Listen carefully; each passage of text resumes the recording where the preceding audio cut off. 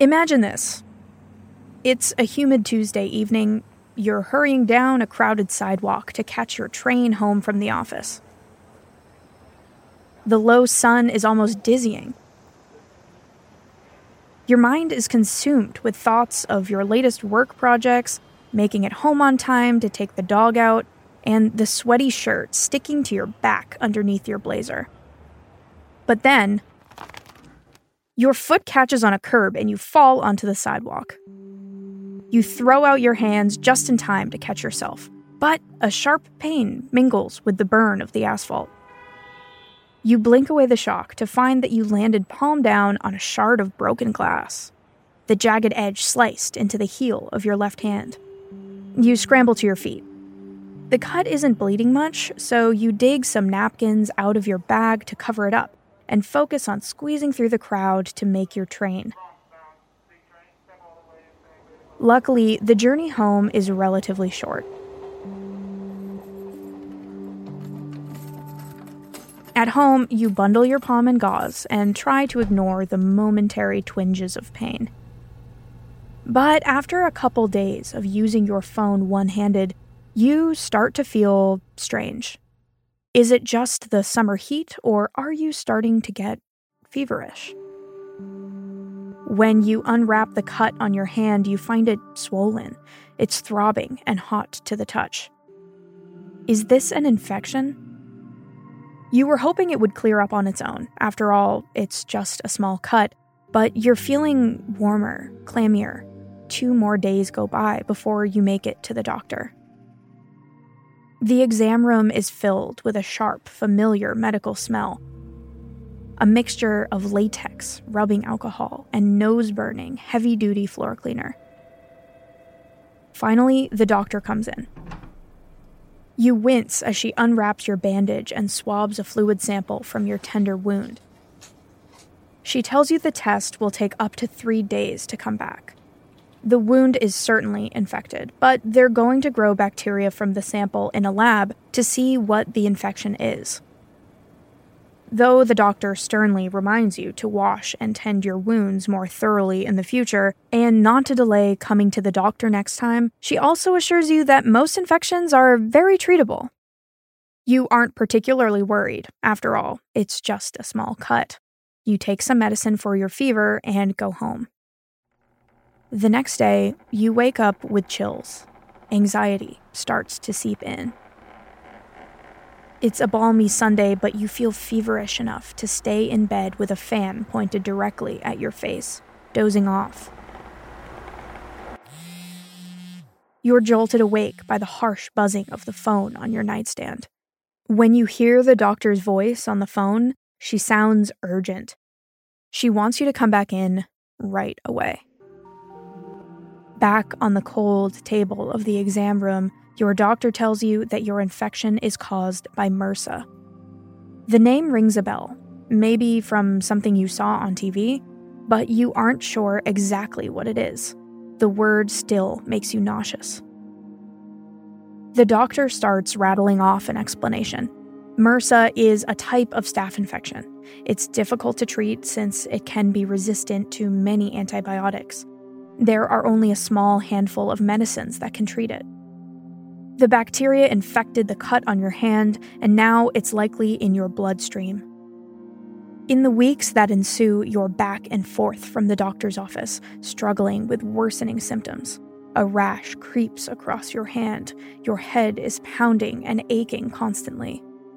One antibiotic after another proves ineffective, and now you find yourself in the ER with an IV of the strongest antibiotic and a narrowing pool of treatment options. All from a small cut. This is an example of a so-called superbug, and they're becoming increasingly common. Today, even healthy people are getting sick from bacteria that have evolved to survive our strongest tools, antibiotics. If we continue along this path, these superbugs are only going to get harder to manage.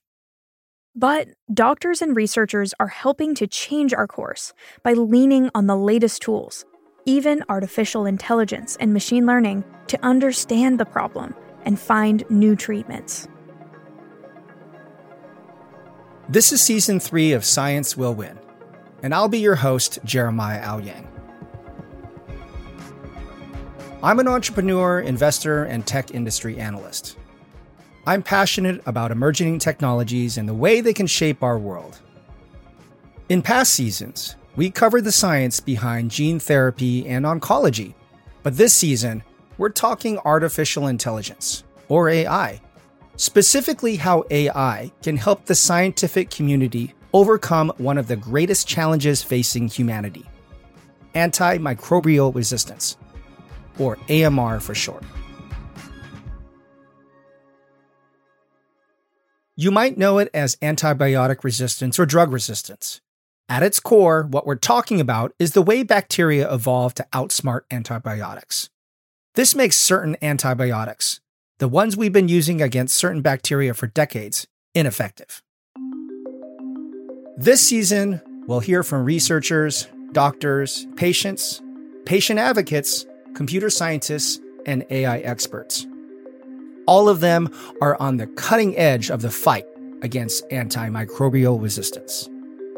The story you heard at the beginning of the episode is a hypothetical scenario grounded in truth. We see stories like this playing out today, and the data show that they will become even more common. This season is all about how artificial intelligence is helping us tackle antimicrobial resistance. But to understand why AI is helpful and what it can actually do, we first have to understand the problem at hand. So, let's take a step back. You're probably familiar with antibiotics. You might be prescribed them when you're sick with a bacterial infection. And then, they kill the infection inside of you. But antibiotics, as we know them today, are a relatively new tool. You might have even heard the story of the discovery of penicillin, a sort of magical accident. It's 1928. Alexander Fleming, a physician and microbiologist in the United Kingdom, starts culturing Staphylococcus bacteria in a petri dish. He goes away on vacation and comes back to find that the dish has been contaminated with some kind of mold. This could have meant his experiment's a bust, but he notices something. Where the mold is growing, the bacteria is not. It turns out the mold produced a chemical that kills bacteria. Fleming would call that chemical penicillin. How do antibiotics work? When you really get down to it, what do they do? It's really pretty simple. An antibiotic will inhibit the bacteria from surviving. And there's different ways to do that. That's Jay Purdy. I'm the Vice President and Therapeutic Area Lead in Global Medical Affairs here at Pfizer for antibacterial and antifungal programs. Jay has a keen understanding of the problem because before he was working at Pfizer, he was actually a practicing physician. The important issue for me has always been taking care of patients. And I found as an infectious disease physician, some of my patients died because I didn't have effective antibiotics. And that bothers me. It bothers all physicians when you don't have the tools that you need to save lives.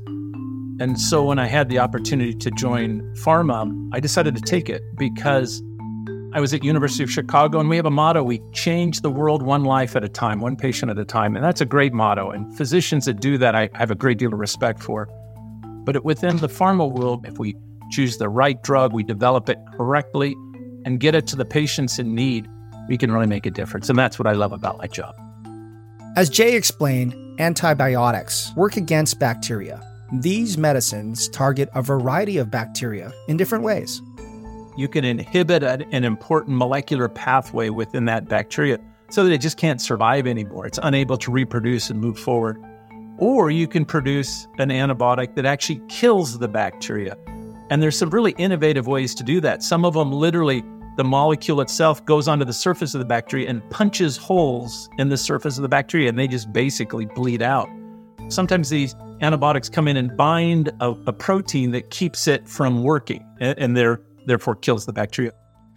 Penicillin, for example, works by inhibiting the production of a substance that makes up the cell walls of some bacteria. The cell walls weaken and explode. Then, our immune systems clean up what's left. Penicillin is still among the most widely used antibiotics out there. But what you might not know is that Alexander Fleming himself never actually turned his discovery into a reliable medicine. Fleming, and several other chemists he recruited for help, tried for years to isolate penicillin from the mold that produced it. Eventually, they all gave up. But the promise of a drug that could kill bacteria, vanquish infection, it was alluring and badly needed. And so in the following years, a handful of other scientists gave it a try. Two in the UK, named Howard Florey and Ernst Chain, were able to isolate penicillin. But they had another problem. They couldn't make enough of it fast enough. That's where Pfizer comes in, specifically Charles Pfizer and Company. In the early 1940s, they were a small chemical company making citric acid. The US was facing down the threat of World War II and all of the potential sickness and infection. And Pfizer provided the breakthrough that penicillin needed. Pfizer developed, it's called deep fermentation. It's a way to grow up really significant amounts of penicillin, which part of that was very difficult to isolate and grow up, which became a real need, obviously, in World War II and saved countless lives. Production ramped up enough to treat all of the people who needed it. The so-called wonder drug was almost too good to be true. There was a catch. Resistance was already brewing. Before the first use in a patient, we had already isolated a bacteria that was resistant to penicillin. The bacteria know what they're doing. So they create these molecules and secrete it into the environment to kill the other bacteria so that they can take over. It's like Martians colonizing the Earth, if you like to watch those sorts of movies. The first thing they want to do is kill off the human so that then they can take over. And it wasn't long before a really significant number of bacteria became resistant. And that's been true of every one of our antibiotics. And unfortunately, the problem of resistance has only gotten worse over time. Every time you use an antibiotic, you create pressure on the bacteria to develop resistance. Why is that? Because you kill off everything that's sensitive to that antibiotic, and the only things left are those that are resistant. And those that are resistant now can propagate and move through the community. Just like all life on Earth, bacteria evolve. Every time an organism produces offspring, there's a chance that offspring will have a mutation. Sometimes, those mutations can help the organism survive in the environment. For us humans, evolution takes millions of years to make meaningful changes. The timeline for bacteria is wildly accelerated. Bacteria double in as little as 4 minutes. They evolve fast, and one predator that they're evolving to avoid is our antibiotics. The problem is once one cell figures out how to do it, once it has that mutation, it'll propagate. It'll make more and more and more of itself, where those bacteria that are sensitive to the antibiotic die. And so you might have 1 in a billion bacteria in your colon that's resistant to a certain antibacterial. But once you start taking that antibacterial, you kill everything else. The one that was resistant can just take over. It's like a yard. As long as you've got a thick grass, it's really hard for dandelions and weeds to take over. But you strip that grass off where it's just dirt, and at least in my experience, within just a few days, you're seeing lots of weeds grow up. Scientists knew antibiotic resistance was a possibility from the beginning. But in the decades after World War II, humanity felt nearly invincible in the battle against deadly microbes. Some even claim that between antibiotics and vaccines, we'd won. We defeated bacteria altogether. So in the 60s, we were of the opinion that we may have solved the infection crisis. You know, we had the polio vaccine that prevented polio. We had great antibiotics that were saving patients' lives, treating invasive infections. And so in 1967, there's this following quote attributed to William H. Stewart, then Surgeon General for the United States of America. And he said, "It is time to close the book on infectious diseases and declare the war won against pestilence." And so we stopped doing the research. Companies felt it just wasn't worthwhile to continue to work on anti-infectives. So we had this research gap where we just stopped. Well, in the meantime, the bacteria They may not have brains, but on the other hand, they're not stupid. They've continued to mutate. All along, bacteria were developing resistances to the medicine we were using, and companies had stopped trying to find new antibiotics. Remember those mechanisms of attack that antibiotics might use? They might bind to proteins inside the bacteria in order to kill it, for example. Well, what happens if the bacteria produces a different protein? What if the bacteria's cell wall becomes stronger, stopping the antibiotic molecule from even entering? Those are just a few of the ways that bacteria can evolve to evade or resist all the ways antibiotics work. To make matters worse, humans are doing things that have accelerated antimicrobial resistance. This can happen in a medical setting. And there's great studies out there around the world that really suggest that a significant percentage of our antibiotics are being used in patients that really shouldn't be getting antibiotics or shouldn't be getting that antibiotic in the first place. And that's the thing we really need to be careful with because, as I said, it drives forward resistance with no benefit. Antibiotic resistance is also a problem in agriculture, right down to the food we grow and eat. The other area that's very concerning is we often use antibiotics in animal husbandry to help them grow faster or to survive better.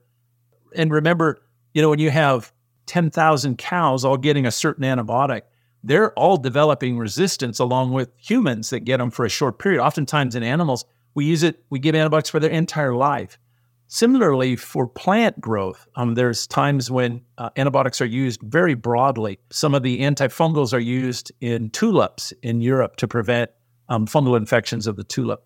The problem is that antifungal is often used in humans as well, as needed in humans as well. But if you develop resistance in the flowers and the flowers spread and they're in your kitchen and you pick up resistant fungal elements on your skin and you get it into your body, suddenly that antifungal doesn't work anymore.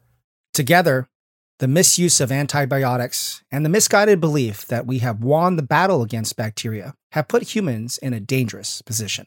Yes, our antibiotic development programs are at a crisis point. There's no question.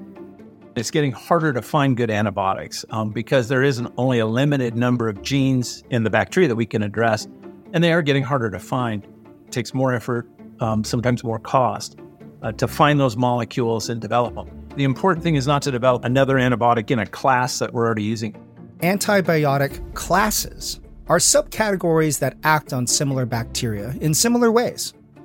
That means if bacteria develop resistance to one kind of antibiotic, they are likely to already be resistant to another antibiotic within that class.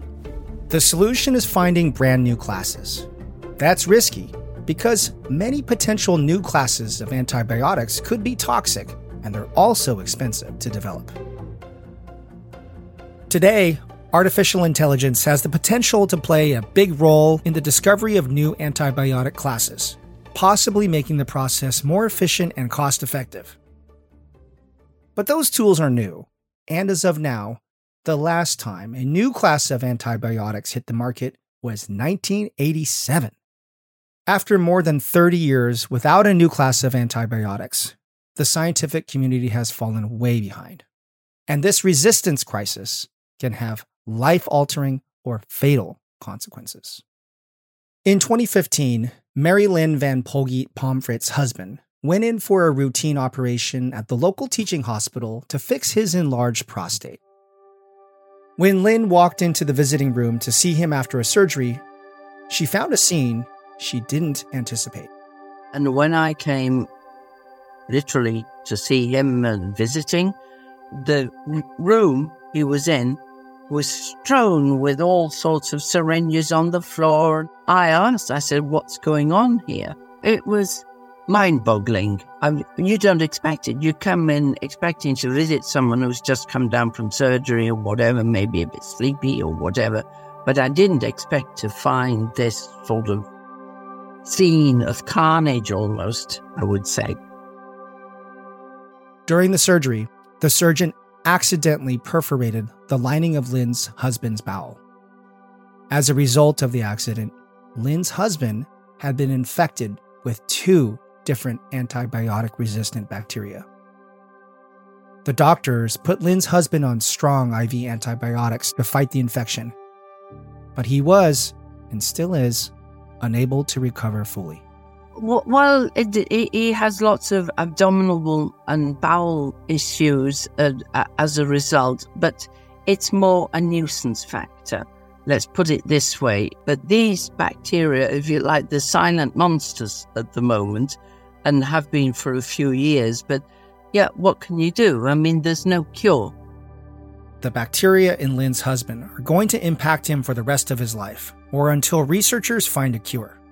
While the bacteria usually cause mild symptoms, his condition could potentially get worse at any time, and he's susceptible to other infections. They raise their ugly head each time you have to go to hospital for any intervention at all. You're put in isolation, you go through the whole rigmarole of that because, yeah, these bacteria are there, and of course they're worried sick. Lynne has worked as a patient advocate for years. In 2011, she became president of the World Federation of Incontinence and Pelvic Problems, or WFIPP.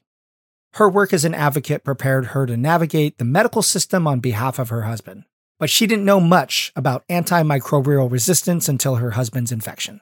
Now, AMR has become a larger part of Lynne's advocacy work as resistant infections become more common, like in urinary tract infections or UTIs.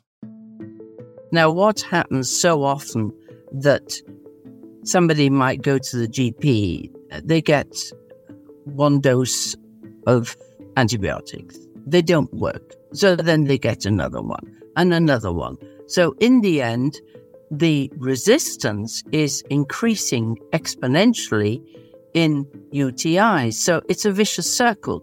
You're giving antibiotics that in the end are non-effective. The cost is enormous because the problem isn't solved. So it's something that we see on a daily basis. And it may sound, it's just a UTI, bladder infection, whatever. No, that's just one example of how we need to tackle this famous silent tsunami of antimicrobial resistance. And of course, in the long run, those UTIs, if not treated, can lead to far more serious issues. The World Health Organization has declared AMR as one of the top 10 global public health threats facing humanity. Antibiotic resistance is on the rise. Without coordinated, effective global action, annual deaths from AMR could reach 10 million by 2050. There is hope our prognosis could improve. And if we bring all the bits of the jigsaw puzzle together and make sure that the focus is on AMR and what it means, pool your resources and make sure that we all work towards finding as best a solution as we can. We've reached a turning point. After falling so far behind, the scientific community needs to prioritize both the effective use of existing antibiotics and discovery of new classes of antibiotics to address the challenges posed by AMR. Today, Jay Purdy says that means using the most sophisticated technology we have, artificial intelligence. So artificial intelligence is a very important tool that we can use to determine risk factors on how to treat patients, how best to treat them, when to escalate to more expensive or more aggressive antibiotics.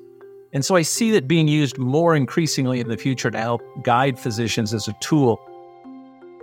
Historically, discovering new antibiotics has been a slow process.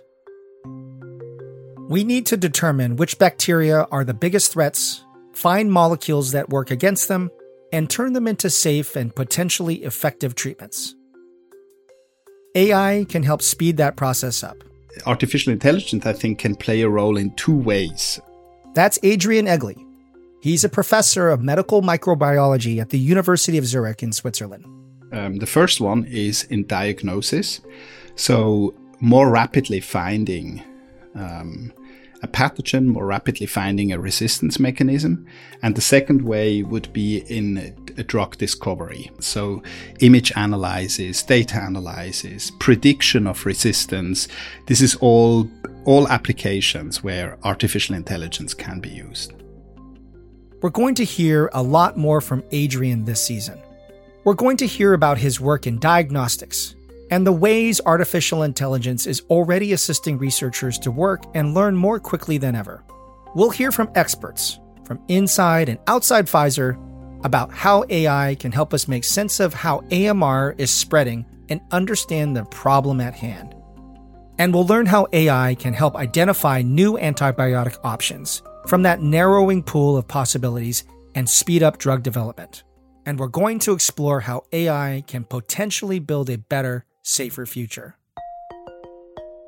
Antibiotic resistance is not just a problem between humans, it's also between humans and the environment and animals, and this is tremendously complex. And so having a supportive system like artificial intelligence could really help us to solve these complex questions we have there.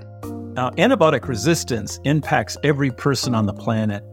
If not today, then in the future, there's no question. And if you're infected with a resistant pathogen, it just worsens your prognosis in every way. And so if not for our benefit, for our children's benefit, we really need to be worried about antimicrobial resistance. And we have to be smart, because otherwise the superbugs they're smarter than we are, as we know. But we have to be as smart as we possibly can be.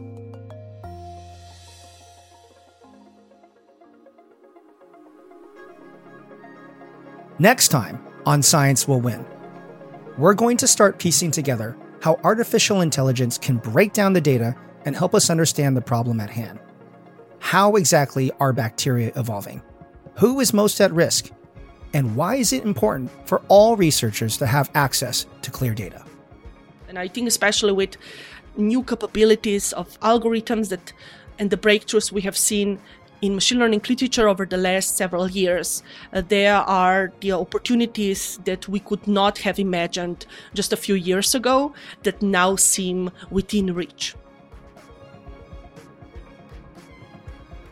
Science Will Win is created by Pfizer and hosted by me, Jeremiah Owyang. It's produced by Wonder Media Network. Please take a minute to rate, review, and follow Science Will Win wherever you get your podcasts. It helps new listeners to find the show. Special thanks to the responsible AI and anti-infective teams at Pfizer, and thank you for listening.